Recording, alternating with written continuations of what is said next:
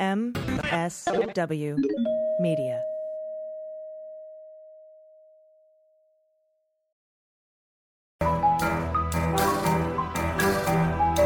The rule of law is not just some lawyer's turn of phrase. It is the very foundation of our democracy. The essence of the rule of law is that like cases are treated alike. That there not be one rule for Democrats and another for Republicans, one rule for the powerful, another for the powerless, one rule for the rich and another for the poor, or different rules depending upon one's race or ethnicity. To serve as Attorney General at this critical time is a calling I am honored and eager to answer. So now it's clean up on aisle 45 time. And for a long while yet, it is going to be clean up on aisle 45. Hello, everyone. Welcome to episode 47 of Clean Up on Aisle 45. It's December 8th. I'm your co-host, Allison Gillen. With me, as usual, is real-life lawyer and my good friend, co-host, Andrew Torres. Oh, always a pleasure. Love being here. This is our first episode of the month of December, so you know what that means. It's time to thank our new patrons, but also time to shout out our Hall of Famers. Ooh, all right. I'll take our new patrons. Thank you so much to Tracy McFadden, to Detective Matthew Maxon, very cool name, Brian Melcher, Clown Car Crash, and of course, Jake Matthews. And recurring special thanks to our all-time greats. So I'm going to start with that. OperationBrowniePockets.com is a free game you play in real life. Check that out. Not that Chris Wallace, Jamil R. Chohan, Neil Upadhyaya, Jessica Outbeer. Dude, the Earth is 70% uncarbonated water, therefore the Earth is flat. Lance Buckley, and take it away, Alice. Are the top 10, right? Lance Buckley, Crimer, no criming. David in Brooklyn. Hello, David. For Stiffy, I still don't know how to say that. I think that's good. All right, sounds good. Metacon 7, Charles Jones, January 20 baby, woot woot. Chris Waltrip, Patty B. Mitchell, and our all-time great, Chris Simpson. Woo! Thank you so much, and sincerely, we couldn't do the show without you. So remember that you too can get a shout out on the show, plus the ad-free feed, plus bonus stuff, plus, you know, it's a good way of thanking Allison and I for doing the show. Head on over patreon.com/AISLE45POD, aisle 45 pod, and hit us up for as little as $1 an episode. And now with that out of the way, on with the show.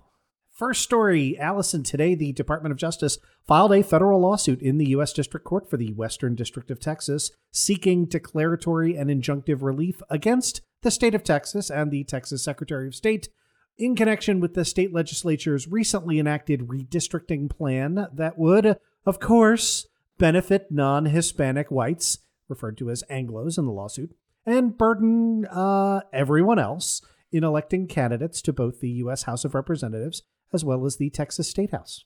Yeah. This redistricting plan would, first of all, allow white voters to defeat Latino candidates in District 23. Mm-hmm. Next, it would massively dilute the strength of minority and Latino voters in 9 districts in the greater Dallas-Fort Worth area. And it would dilute Latino voting strength in 10 districts in Harris County. And finally, it would gerrymander a bunch of state house districts, including San Antonio, South Texas, El Paso, and West Texas. Yeah, all of this is in the complaint, but here's the bottom line. Here's the way to think about this. So the 2020 census showed that Texas was growing faster over the past 10 years than most of the rest of the country. Almost all of that growth was from the Latino population in Texas. Put a pin in that, right? So as a result of growing more than its neighbors over the past 10 years, apportionment of congressional seats pursuant to that 2020 census will give Texas 2 new U.S. congressional districts, right? So they will go from having 36 seats in the House to having 38 seats in the House.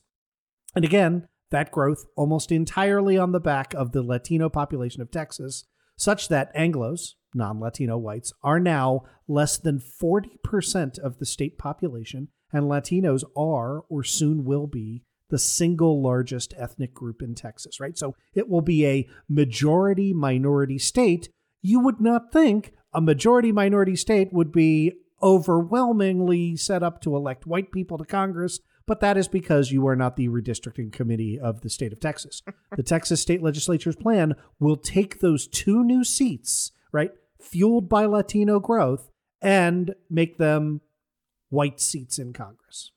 Yeah, and we should be clear about why Republicans are talking about this in terms of non-Latino whites v. everyone else. Because non-Latino white people is a reliable proxy for Republican voter. Yeah. And here's where it gets tricky. My understanding is that after the Supreme Court's holding in Rucho v. Common Cause last year, the Supreme Court has held unambiguously that it is perfectly fine for a partisan state legislature as part of partisan redistricting to intend to and to actually carry out gerrymandering, no matter how ridiculous, if the goal is to benefit your political party and not your race, which means the racists can just use Democrats when they're drawing districts, right? Yeah, so I agree with that analysis. I share your pessimistic view of Rucho, right? Like, that was a terrible decision that you have correctly summarized. And before we talk about how this case is organized, I want to point out there are 2 other super bad cases out of our right-wing Supreme Court that, form a trifecta of awful here, right? The first, as we all know, 2013's Shelby County versus Holder. That eliminated the pre-clearance requirement on southern states before they could enact new voter suppression laws. And that's why, shockingly, as soon as it was gone, a bunch of southern states enacted a whole bunch of new voter suppression laws, right? That left Section 5 of the Voting Rights Act essentially unenforceable. Yeah.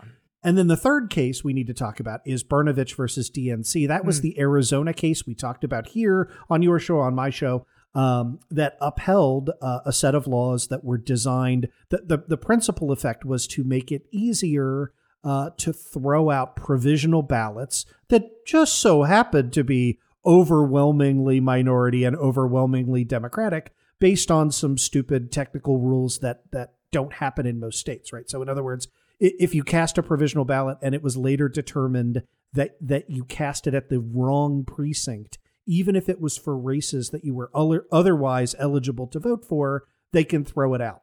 And the Supreme Court was like, voter integrity, voter fraud that doesn't exist, right? Like it was a 6-3 decision. The landscape is pretty bleak. Yeah. And as Merrick Garland said today in that press conference, if we had those pre-clearance rule Section 5 in place, we wouldn't be here today. Yep. Because now the Department of Justice has to proactively go out and find voter suppression and stop it. And this particular lawsuit, I think, is about Section 2 of the Voting Rights Act, which is still in force, right? And if I recall, it has sometimes an unlikely ally in Clarence Thomas. That is true. I mean, Clarence Thomas has joined with not. I should say all of these decisions predate Trump. And predate sort of the, permanent howler monkey takeover of the right wing. But if you are looking ahead to eventually this lawsuit reaching the Supreme Court and saying, can you cobble together 5 justices to vote to overturn these districts? You get the 3 sane justices.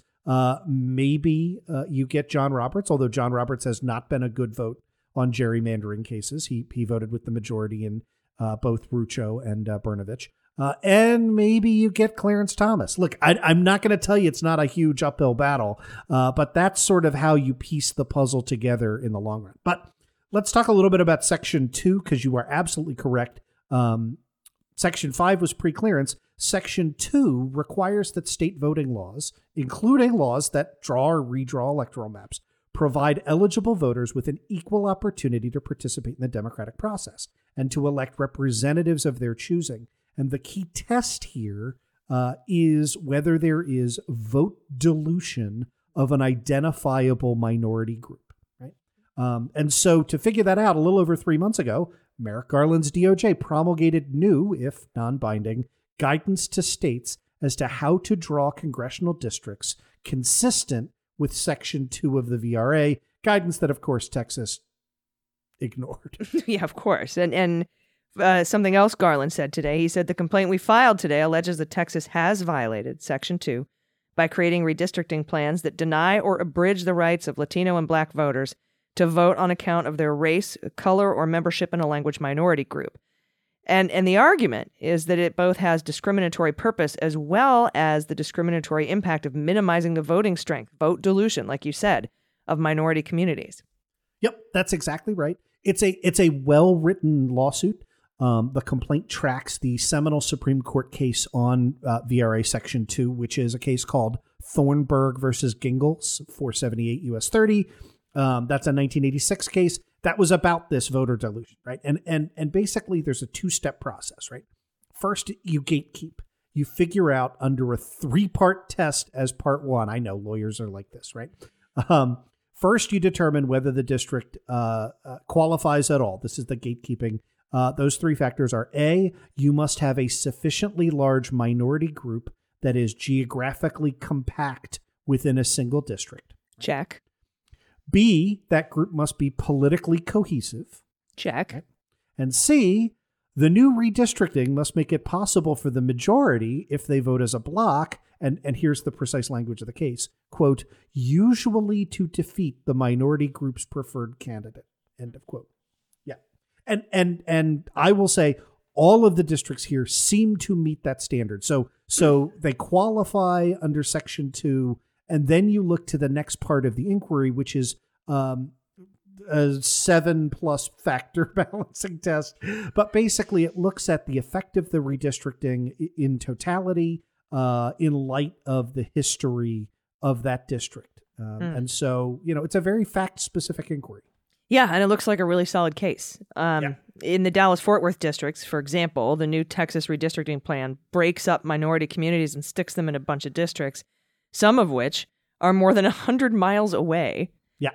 And all of which are Anglo, meaning that the minority vote gets broken up and diluted amongst a sea of white voters. Yeah, that's right. So this model, it was pioneered by the late and evil Thomas Hofeller. Whom, Dr. Hoffar. We've talked about, I've come on a guest on your show to talk about Hofeller. Thank whatever God you believe in for his daughter who went searching through his files after he's dead. By the way, Alex, if you're listening to the show, do not go searching through my hard drives after I'm dead. Anyway, and she found the ways to benefit non-Hispanic whites. And the principal way in which Hofeller had been doing this for 2 decades was a technique called packing and cracking. We've talked about this before. The idea is you take a large minority group and you do 2 things. First, you stick them in a small number of districts where they can overdetermine the outcome. And that's why you will see when you watch election returns, right, in these states, all of a sudden you will see like one Democrat get elected 89-4, right? Because they will get stuck into a district with 80 and 90% margins. That's the packing. And then you take all of the rest and you submerge them in a sea of white people so that the surrounding districts are reliably like 9 to 10 points, 55-45, 54-46. That's really the sweet spot in the program, are reliably white and Republican. That's the cracking. And it's why it isn't just that you look down at a gerrymandered district and you see like thin lines that run along a highway and have no voters in them. Like the reason for doing that is because that first prong, right? Like minorities tend to live in geographically compact and identifiable areas, and you need to get them out of those areas and into white districts, majority white rural districts that are 100 miles away.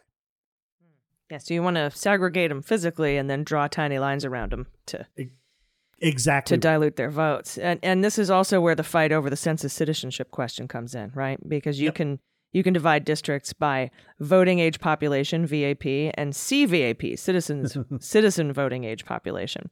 And that's what happened in District 23. On the basis of their best estimates, even though District 23 will be over 62% Latino, many of those will be ineligible to vote because areas with high Latino CVAP were gerrymandered out into white districts. And the result is what you see, a district that's almost 2/3 Latino. But as paragraph 50 says, in District 23, block voting by Anglo voters will enable them to usually defeat Latino voters' preferred candidates. Yeah, and this is something, I'm glad we're talking about it, because it is a knock-on of the pernicious effects of Trump's politicization of the census. Everybody covered this as, hey, he tried to add a citizenship question to the census in order to deter non-citizens from answering, which is true. And we got rescued by the Supreme Court, which, sort of just barely by the skin of our teeth. And again, thanks to Dr. Hofeller's daughter. But that didn't really touch at the data collecting that went on beneath the surface, right? Like, so yeah, the big point was deter Latinos from answering the census. But the granularity of the data they collected, right? Like the racist instructions that still went back and forth enabled them to do things like in Texas, look at an area and go, hey, where's an area that has a huge population, right? Which is how we draw our districts. But we think, that's the VAP, but we think comparatively lower CVAP, citizen voting age population, right? So that we can have, this situation where you have a super majority of Latino voters, but you feel pretty good that you've managed to put the eligible Latino voters, that is, those that meet the citizenship requirements, out into any of these 9 districts where they are diluted and cracked. And it's pretty pernicious. It's pretty ugly. And these cases take, sort of a while to gather the factual record. So I think we're going to learn even more. This is just what the DOJ knows now. And they're going to learn more over the course of the next couple of months. Yeah, and it's even frightening to think of how many people were chilled from answering the census and filling out the census form, and how actually more Latino majority these areas probably are. Yep, absolutely. That is the pernicious effect of the story circulating. Yeah. Right. Is a self-fulfilling prophecy. So yeah, it's don't elect racists, people. Yeah, there you go. Or, if you can help it because you're so damn gerrymandered. Yeah, right. I shouldn't laugh at that. It is pernicious. It's horrible, and it's why we need to codify voting rights. And Roe. We really should just have a filibuster carve out for these things, for constitutional rights. And I'm not sure why that's not happening. Anyway, we do have more. The second block after this break coming up is so much more fun. I can't wait. And so stick around. We'll be right back. Hey everybody, it's Allison Gill, the host formerly known as AG. Today's Cleanup on Aisle 45 is brought to you by Feels CBD. As you know, CBD isn't about what you feel, it's about what you don't feel. You would not feel stress, anxiety, or pain. And keeping a clear head and feeling great is easy with Feels. No hangovers or addictions. If you haven't tried CBD, I highly recommend it. Feels CBD is safe and organic and has helped me sleep better. It's reduced my anxiety and it's lessened my soreness and pain, especially after workouts. Just put a few drops of Feels under your tongue and feel the difference within minutes. I feel calmer, my muscles are less sore after the workouts, like I said, and my mood is lifted, and I can fall asleep more easily at night, which is nice. Deliveries are hassle-free and delivered directly to your door without a prescription necessary. You can call their free CBD hotline. This thing is amazing. They help you find the right CBD dose for you. I love that I can call somebody for that. And the Feels monthly membership makes self-care simple. You'll save money on every order, and you can pause or cancel anytime. It's real easy. So start feeling better with Feels. Become a member today by going to feels.com/cleanup, and you'll get 50% off your first order with free shipping. That's huge. That's Feels, FEALS.com/cleanup to become a member and get 50% automatically taken off your first order with free shipping included. Again, feels.com/cleanup. You'll be glad you did. Everybody, welcome back. United States District Court, Eastern District of Michigan, Southern Division. Timothy King and the rest. Plaintiffs v. Gretchen Whitmer and the rest. City of Detroit, Democratic National Committee, Michigan's Democratic Party, and Robert Davis opinion and order. What do we have here today? One of my favorite, new rock stars that I've been following, Judge Linda Parker. We watched these sanction hearings live, and she was just masterful in dissecting, what was a room full of obfuscation. Yeah, and then you and I did a live show from the Hay Adams across the street from the White House. Zelensky was in the house. Everything about that live show was fantastic. And we had a bunch of great patrons. That's another perk of being a patron. You can come see us live when we're out and about. It was so much fun. And very, very powerful, interesting, wonderful questions, great dialogue. And then we had great cocktails after.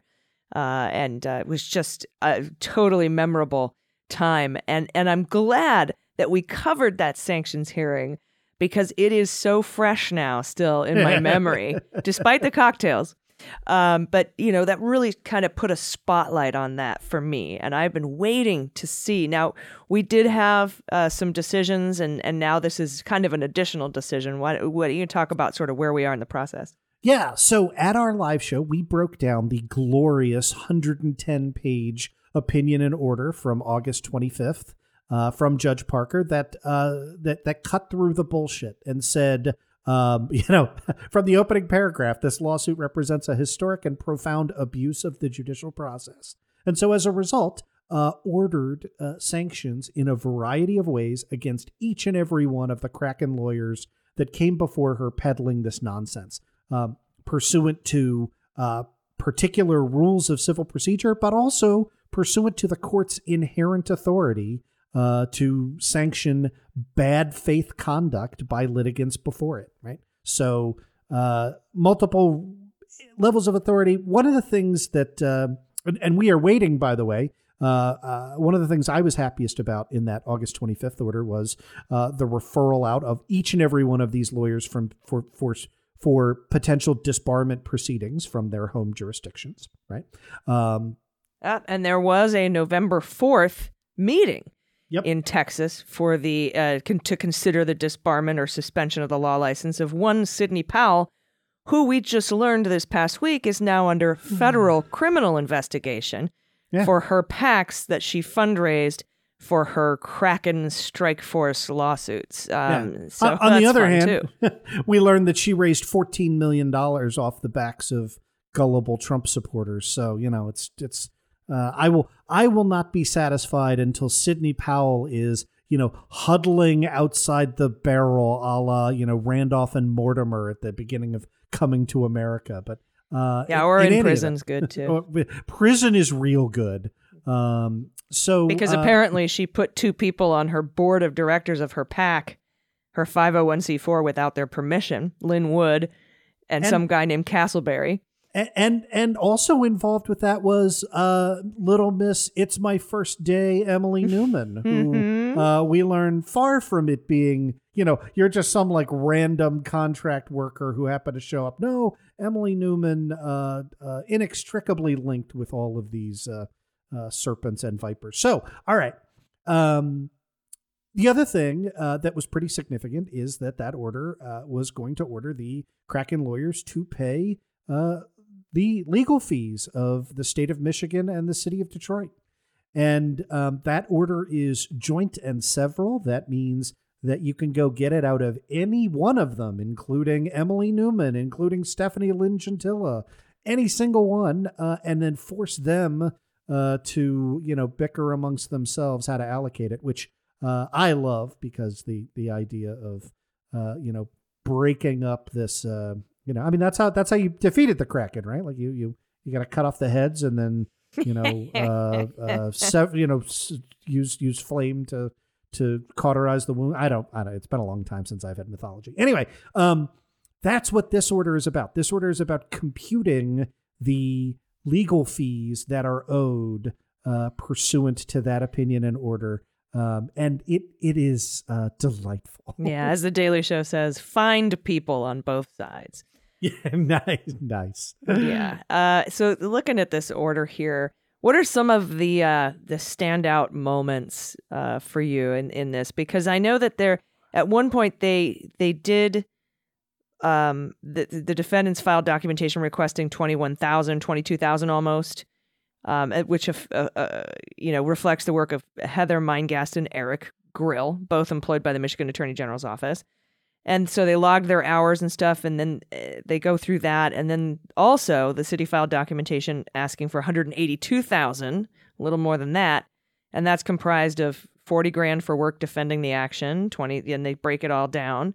Yeah. But I think one of the amounts was lowered by a little bit at the request of the Kraken. Is that correct? Yeah. So there's a lot there. Let's unpack all of it. Remember that there are essentially 3 different parties here that applied for relief. The first was Gretchen Whitmer and the state of Michigan, right? The second was the city of Detroit. That's who hired David Fink, the brilliant lawyer who had the laboring oar, right? Like who did all the work in connection with the sanctions hearing and most of the work on the merits or lack thereof of the underlying litigation. The third was Robert Davis and the court denied relief with respect to Davis, right? It said, you didn't do anything. You just kind of piggybacked on the work that the city and the state were doing. So you get nothing. And that was a function of, their participation in the case. And it pointed out that the only things that Davis filed were filed incorrectly and, didn't advance the ball in the litigation. And look, we all know who's doing the work here. It's Fink doing the work. So you are correct that's the reason for the breakdown on the numbers here. It is the city says, okay, we're owed $182,000. The state says we're owed about $22,000.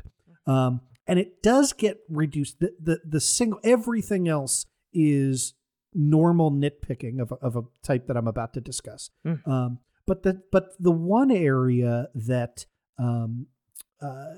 where the Kraken lawyers can claim they won a victory has to do with the city of Detroit submitting for reimbursement attorney's fees spent on the appeal, right, that was prepared by Stephanie Lynn Gentilla up to the Seventh Circuit, up to the Sixth Circuit, and that turned out to be $26,000, right?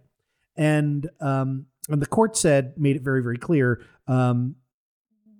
No matter the broad language that I used in my order, I did not intend for you to be able to recover the fees awarded to the appeal, not because the appeal was not also frivolous.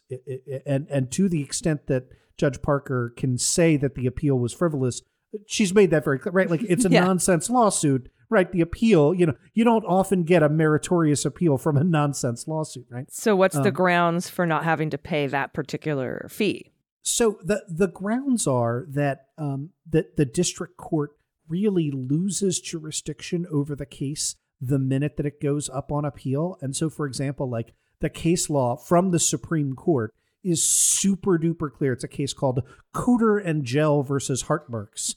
I love that. Yeah, cool from one. 1990 that says you cannot recover Rule 11 sanctions in a district court for the amounts incurred on appeal. If you have a bogus appeal, you've got to go to the appellate court and say, hey, this was a bogus appeal, and the appellate court has to agree with you on that award for sanctions. And the timing for that has passed. So anticipating your question of could they go to the Sixth Circuit and seek an order? Probably not, right? Like I think the time for doing so has passed. Right. So City of Detroit included $26,000 for the work they spent on the appeal, and the court. You could view this as a victory for the Kraken lawyers, or you could also view it as the way I do, which is that this court is making sure that its order is bulletproof right here, right? Yeah, they also, I think, pulled out another 2 hours from David Fink, right? Because he billed for review and response to media inquiries, but the city had filed its motion for sanctions, and there was really nothing to do but wait for the court's decision. So the court said, we're not going to grant you those 2 hours either. Yeah, this is really funny. Well, it's funny to me as a lawyer, and it is. We lead terrible, pathetic lives. This is what counts as humor. Did you hear the one about Fink's 2 hours at the? Yeah, that's that a real old one. rib tickler. But it shows you the way in which these cases play out, right? Which is when a court awards attorney's fees, whether due to a statute or fee shifting, or here because of sanctions, what you do is you then submit all your bills, right? And you say to the court, okay, well, here's what our attorney's fees are. You black out any, attorney-client privileged information that's on the bills, and then you submit it to the court, and the court takes a look at it. And the other side gets to take a look at it, and that's why you black out anything that is responsive attorney-client, that would be attorney-client privilege. And then the other side gets to kind of go line by line and nitpick everything that you've done on your bills, right? And how much does that cost? Right. Well, look, these people are all grifting from each other, so who the hell knows, right? Like, I mean, at the end of the day, it feels like there's sort of a giant slush fund, and you just kind of dip in and take what you want. But I am sure that the Kraken lawyers are not operating on a communist or socialist distribution of their money. So yeah, they spent a lot of money paying Howard Kleinhendler to write the opposition, in which he goes line by line and is like, hey, this amount is inappropriate because it is what we call block billing, right? And block billing is just when you say, oh, I've billed 8 hours spent on X case, right? It doesn't have a specific breakdown. Usually what you have to do in order to recover is your time entries have to say the matter that you've worked on, right? So, drafting a motion to dismiss, that may take you way more than 8 hours, but you've got to say, right, I spent 11.2 hours drafting a motion to dismiss. Court will uphold that 100 times out of 100. But if you just say worked on Whitmer matter 8.0, a court will say, yeah, that's block billing. It's not specific enough. And they threw out $87 for block billing, right? A truly insignificant amount. And as you pointed out, there was a delightful section beginning on page 15 in which the court says, an attorney's review of a motion in court order, even if it's only a text-only order, does not necessarily describe only reading it. The court does not find the time billed on December 1, which was a half-hour billed for review of a motion in court order, to be excessive, right? So here was the argument. They were like, come on, man. It did not take... That whole excessive billing section of Miss Newman takes issue with this, and the court's like, and you're dumb. And then Miss Newman takes issue with this, and we're like, yeah, no, again, you're dumb. She just totally throws it all right back at Newman. And I'm just going to say it that way from now on. Newman objects to 40.5 hours billed. Nope, that's not excessive. Newman contends that billed by the cities. Nope, no, again. Newman takes issues with the 82 hours of the city attorney. I think my favorite was nor does the court find the 114 hours billed by the city from the date of the hearing excessive. Newman attributes all these hours to the city's preparation of briefs. But again, the docket reflects more activity after the hearing than that. For example, plaintiff's attorney, L. Lynn Wood, had posted a video from the hearing on social media in violation of the court's local rules, leading to the filing of an emergency motion and a show cause order issued by the court. Yeah, we talked about that. Plaintiff's attorney filed an emergency motion asking the court to publicly release the video. Moreover, plaintiff's attorney raised many arguments for the first time in July 12th hearing in response to the motions. There was a bunch of stupid shit that you did that they had to respond to. So no, that's not excessive billing.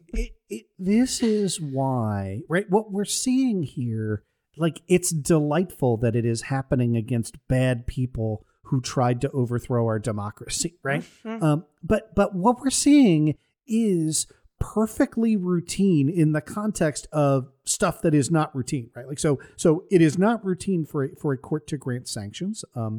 I have had those granted against civil litigants twice in my career, and I've been practicing for 20 years, right?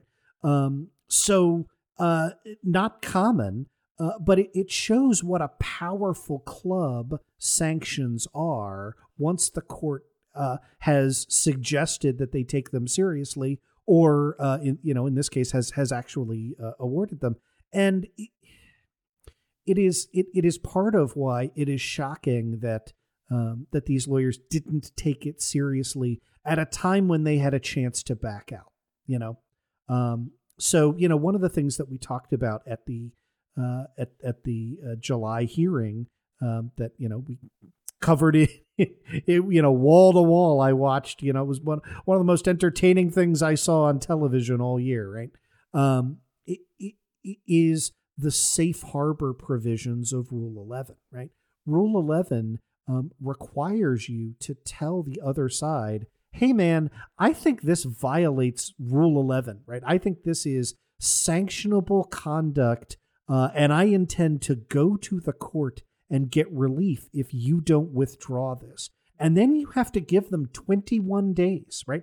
You have to give them 3 full weeks. That's the safe harbor. And if they withdraw that objectionable pleading during the 21 days, you get nothing, right? Like the idea is to minimize this day of reckoning. And so I think it's really, really important to emphasize as people are trying to figure this out that these are truly extraordinary circumstances, right? Like our legal system is set up such that to avoid being in the spot. You only get to the spot when you are evil and stupid and wrong and you won't back down. Yeah, and that's a perfect way to describe the Kraken Strike Force. The Kraken Strike Force. As I'm doing my dad's spoonerisms. Pardon me. I love it. I love it. And congratulations again to Sidney Powell et al. For their federal investigation. You've made it, baby. And what's cool, Andrew, is that grand jury was impaneled at least 3 months ago. Mm-hmm. We didn't hear a peep about it until somebody who testified to the grand jury, probably that Castleberry guy or that Brendan fella, told somebody about it. I think it was Murray Wass that they told about it at The Guardian. And that's how investigations work, right? It's quiet until you get to the loud people. Right. And you save the loud people for last. And that's sort of how it goes. But I think it's, and also we learned when that story came out that Garland put Molly Gaston in charge of quote unquote politically charged investigations, criminal investigations surrounding January 6th. And she's got her own little grand jury going there in the DC U.S. Attorney's Office. And it's been there for at least 3 months. And this subpoena looks like it could be part of a larger investigation because she's on it. Molly, you don't put Molly Gaston on, small shit. Nope. So very, very interesting, very informative. And I hope that we see some indictments coming out of there. I share and endorse all of that, right? Like, and let's, say the quiet part loud, right? Which is a lot of our listeners, and I share that. I know you share it, are, frustrated at, where is the New York Attorney General's office on this? Where is the status of the Georgia investigations that we've talked about? Where's Tish James, right? And where is the DOJ on Trump's crimes, federal crimes for which he did not self-pardon? Those are valid questions, but silence is not necessarily the answer that you think it is. It could be, right? We don't know. And so it is valid to be frustrated. It is valid to say that we don't know. It is not valid to go the next step where, folks are saying that, Merrick Garland is, installed by Mitch McConnell to protect Trump or something, What a load of horse shit. I mean, I had somebody the other day say, Merrick Garland is a member of the Federalist Society. If you've ever heard that, by the way, that is unequivocally false. Merrick Garland has moderated debates sponsored by the Federalist Society, which, by the way, if participating in a debate in which the Federalist Society is a participant makes you a member of the Federalist Society, then congratulations, I'm a member of the Federalist Society. Congratulations. So is Justice Breyer, Justice Kagan, Justice Sotomayor, Justice Ruth Bader Ginsburg. They've all moderated these panels. It is just people looking, right? Like, the reality is the way we describe it. Like, look, would I have loved to have had a 32-year-old, like, lesbian black woman bomb throw? Yes, as Attorney General, yes, 100%. That would be better than, old white dude Merrick Garland. No question. But let's not, take silence as meaning nothing. And I think you made a really excellent point on that. Thanks. Yeah, it is frustrating. It is. But I sort of am looking at it from this 30,000 foot view, the way that a lot of people felt about Watergate. A lot of people were very impatient about Watergate. It took 13 months to get public testimony. It's going to take 13 months, oddly, to get public testimony in the January 6th committee from the time of the crime. Exactly 13 months. And then the next summer, indictments rained down, and the year after that, we got all the convictions. So obviously not of Nixon, because Nixon resigned in order to and then was pardoned. Yeah, and then was pardoned. So anyway, keep the faith, I guess. And I tell you what, if we find out there's a declination to look at obstruction of justice in the Mueller, we find out there's a declination to look at Trump for the coup and his involvement with Eastman and Ellis and Clark, I will be there. Pissed. But I'm waiting for those declinations. In the meantime, I don't want to try to tear down the Department of Justice, because that's what the Republicans want. Let's say we have put our money where the mouth is, right? Like you and I said in November, if the DOJ did not issue an indictment of Steve Bannon, that that would be gross dereliction of duty. That I said I would call for Merrick Garland to resign. Yep. And guess what? They did. Yeah, a week after the brand spanking new DC U.S. attorney got there. So it's a way of saying, we say this. I feel like we say it every week. Where we're coming from. That we are not unambiguous apologists for the Biden administration. But you also know that, it's important to put stuff in context and understand, where the administration is coming from, and, the things that are disappointing now, go back and listen to the archives of our respective shows from 2017 to 2020 if you want a remembrance of how bad it can get. Yeah, you try walking around Twitter with a name like Mueller, she wrote. All right, we'll be right back with our favorite block, Comings and Goings. Stay with us. We'll be right back.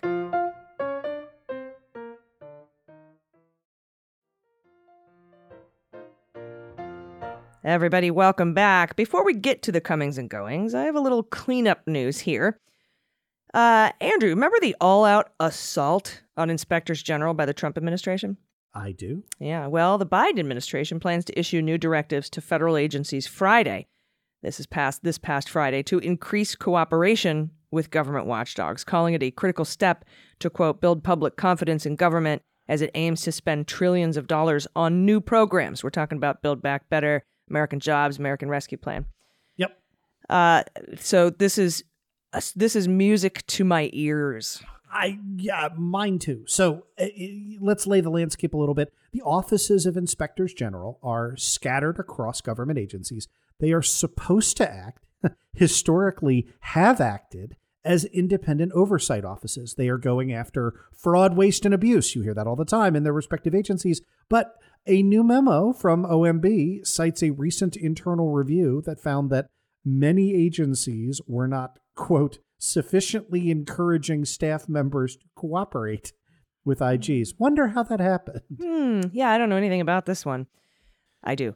So even as the White House is still working to nominate and confirm new inspectors general at a dozen departments and agencies, including replacing several dismissed by former President Trump, the memo recommends this is a great memo.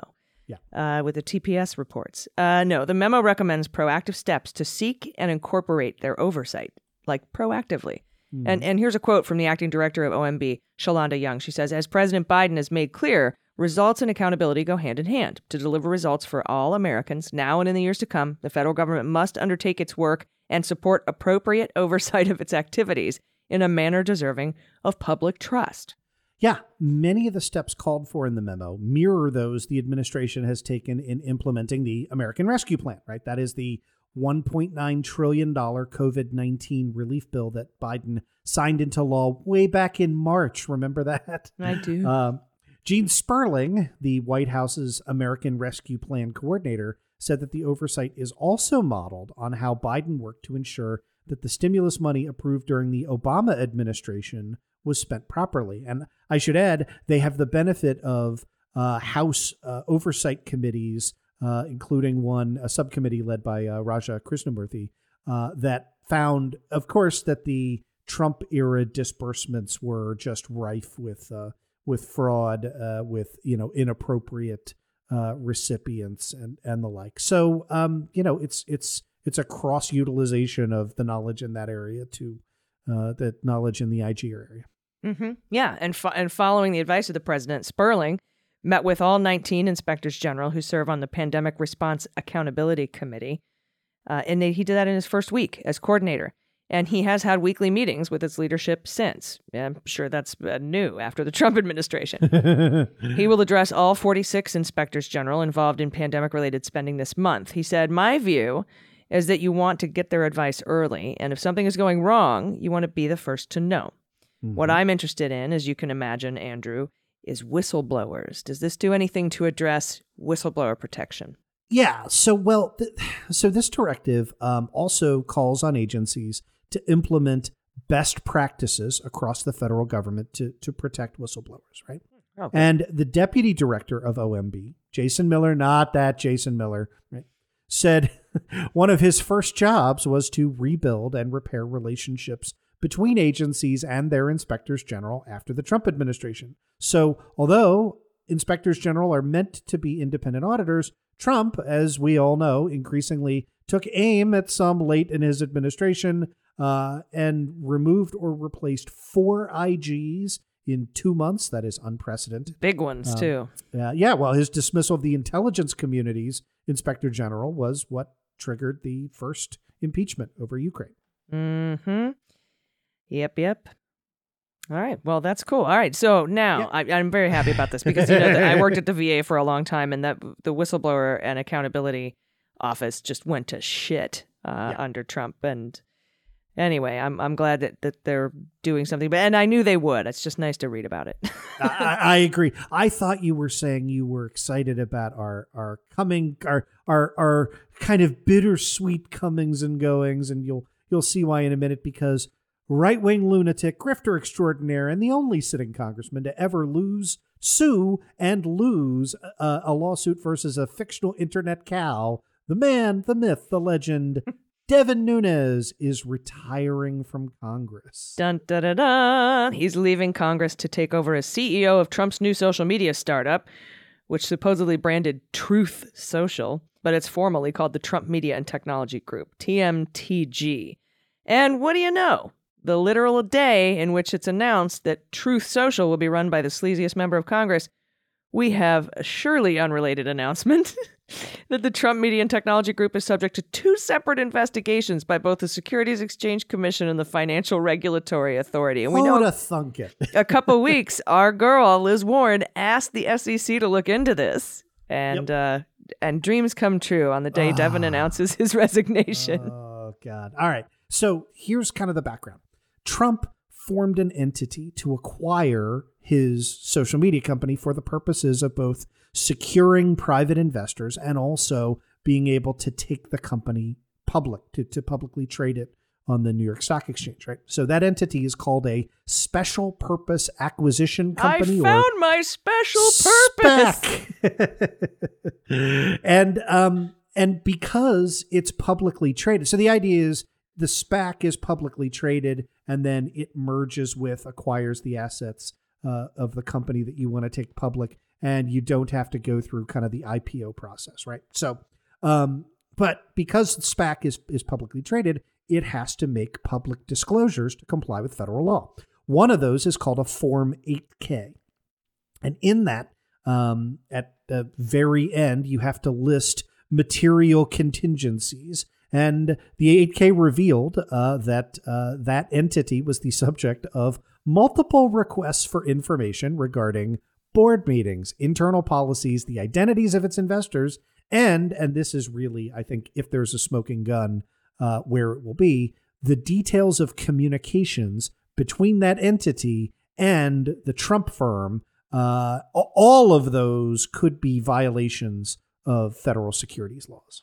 Yeah, and Trump said that the SPAC had reached agreements to obtain $1 billion in capital from what it calls, quote, a diverse group of institutional investors, which is a truly impressive level of grift, right? Yeah. I mean, the documents are preliminary to any findings by either the SEC or FIRNA. So, and that's the Financial Regulatory Authority, right? Yep. Mm-hmm. So it's obviously the SPAC, today was emphasizing that, well, no determination has been made by either of these regulatory bodies, but of course not, because these are the preliminary inquiries. You get the documents, you look at them, or they refuse to turn over certain documents.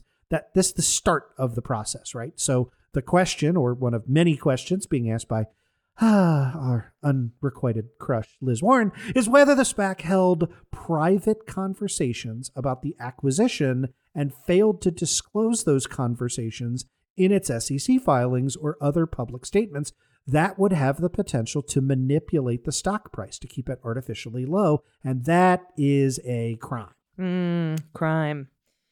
And what do you want to bet they obstruct justice? Just to throw it out. I mean, you got to go by track records. So these are squeaky clean folks who would never manipulate the stock price to get $1 billion from idiots who think that the election was stolen by voting machines on the back of a documentary put together by a coked up pillow manufacturer. Coked up pillow man. All right, Nunes is out. Farewell to Moonez. Bye, Devin. And maybe take a midnight Uber over to the White House and withdraw your... Oh, that's right. Donald's not there anymore. Maybe take a midnight Uber down to Mar-a-Lago then. May I never see the low shot. He employed Lenny Riefenstahl or whatever to follow him around and do those low shots from the trolley at a foot up, so that they're designed to make you look majestic and sweeping, but on Devin Nunes it just looks like you've handed your camcorder over to a 4-year-old. But oh god, that guy. Jail is almost too good for Devin Nunes. Notice I have said almost. Yeah, well, and then what's weird too, he's given up, if the House takes over in 2022, if the Republicans take over the House, he'd be head of Ways and Means, I think. House Ways and Means. It suggests A, that there is a rather large potential for grift coming, and B, that, among people trying to make predictions, right? Republican retirements still way outnumber Democratic retirements, right? So if you're on team, the 2021 elections means that, we are doomed to lose the House and the Senate in 2022. This is some evidence to the contrary. Should not be complacent. We got a lot of work to do. We got a lot of organizing to do. I want to fly Stacey Abrams everywhere in the country and clone her, and but I think it's not a foregone conclusion. I hope it's not, because I kind of like this country. No, yeah, and we have a very different set of circumstances than the normal midterm election after an incumbent victory. Changes hands after the White House changes hands. And that is that next summer, we should be getting that decision from the Supreme Court on the Mississippi abortion ban, in which best case scenario, they gut Roe, and worst case scenario, they overturn it completely, which you and I talked about. And that is handing the baton of women's health care over to Democrats for the first time in 5 decades.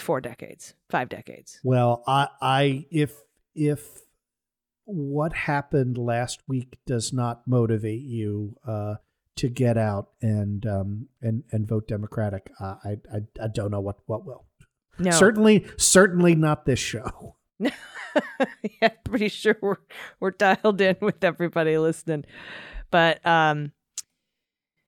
it's frightening. It's frightening, especially since every single one of those SCOTUS justices said that Roe was settled law in their confirmation hearings. So.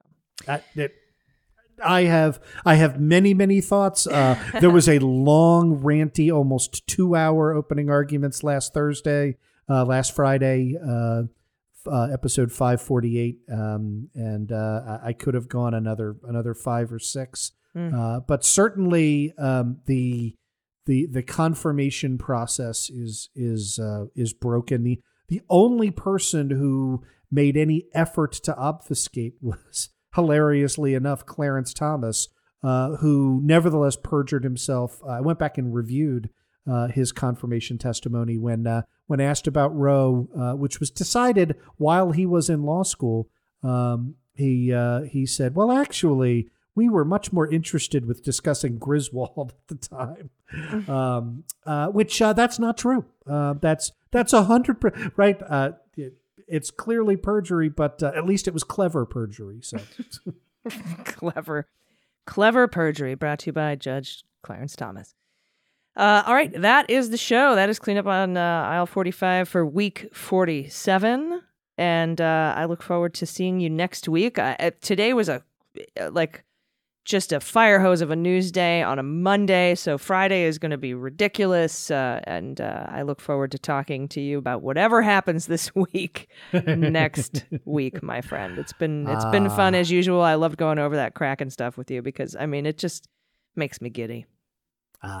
Me too. I like that we have and we look for some good news to sprinkle, or sometimes even be the main segment, right? Like there's a lot of work to do. There's a lot of cleanup left to do, but there are. I firmly believe we are, headed in a direction that's better than we were the past 4 years. So. Yeah, slowly but surely. All right, we'll see you next week. Until then, I've been Allison Gill. And I'm Andrew Torres. And this is Cleanup on Aisle 45. Cleanup on Aisle 45 is written, researched, and produced by Allison Gill and Andrew Torres, with editing by Molly Hockey. Our art and logo design are by Joelle Reeder and Moxie Design Studios, and our music is composed and performed by Adam Orr. Cleanup on Aisle 45 is a proud member of the MSW Media Network, a collection of creator-owned podcasts dedicated to news, politics, and justice. For more information, visit mswmedia.com.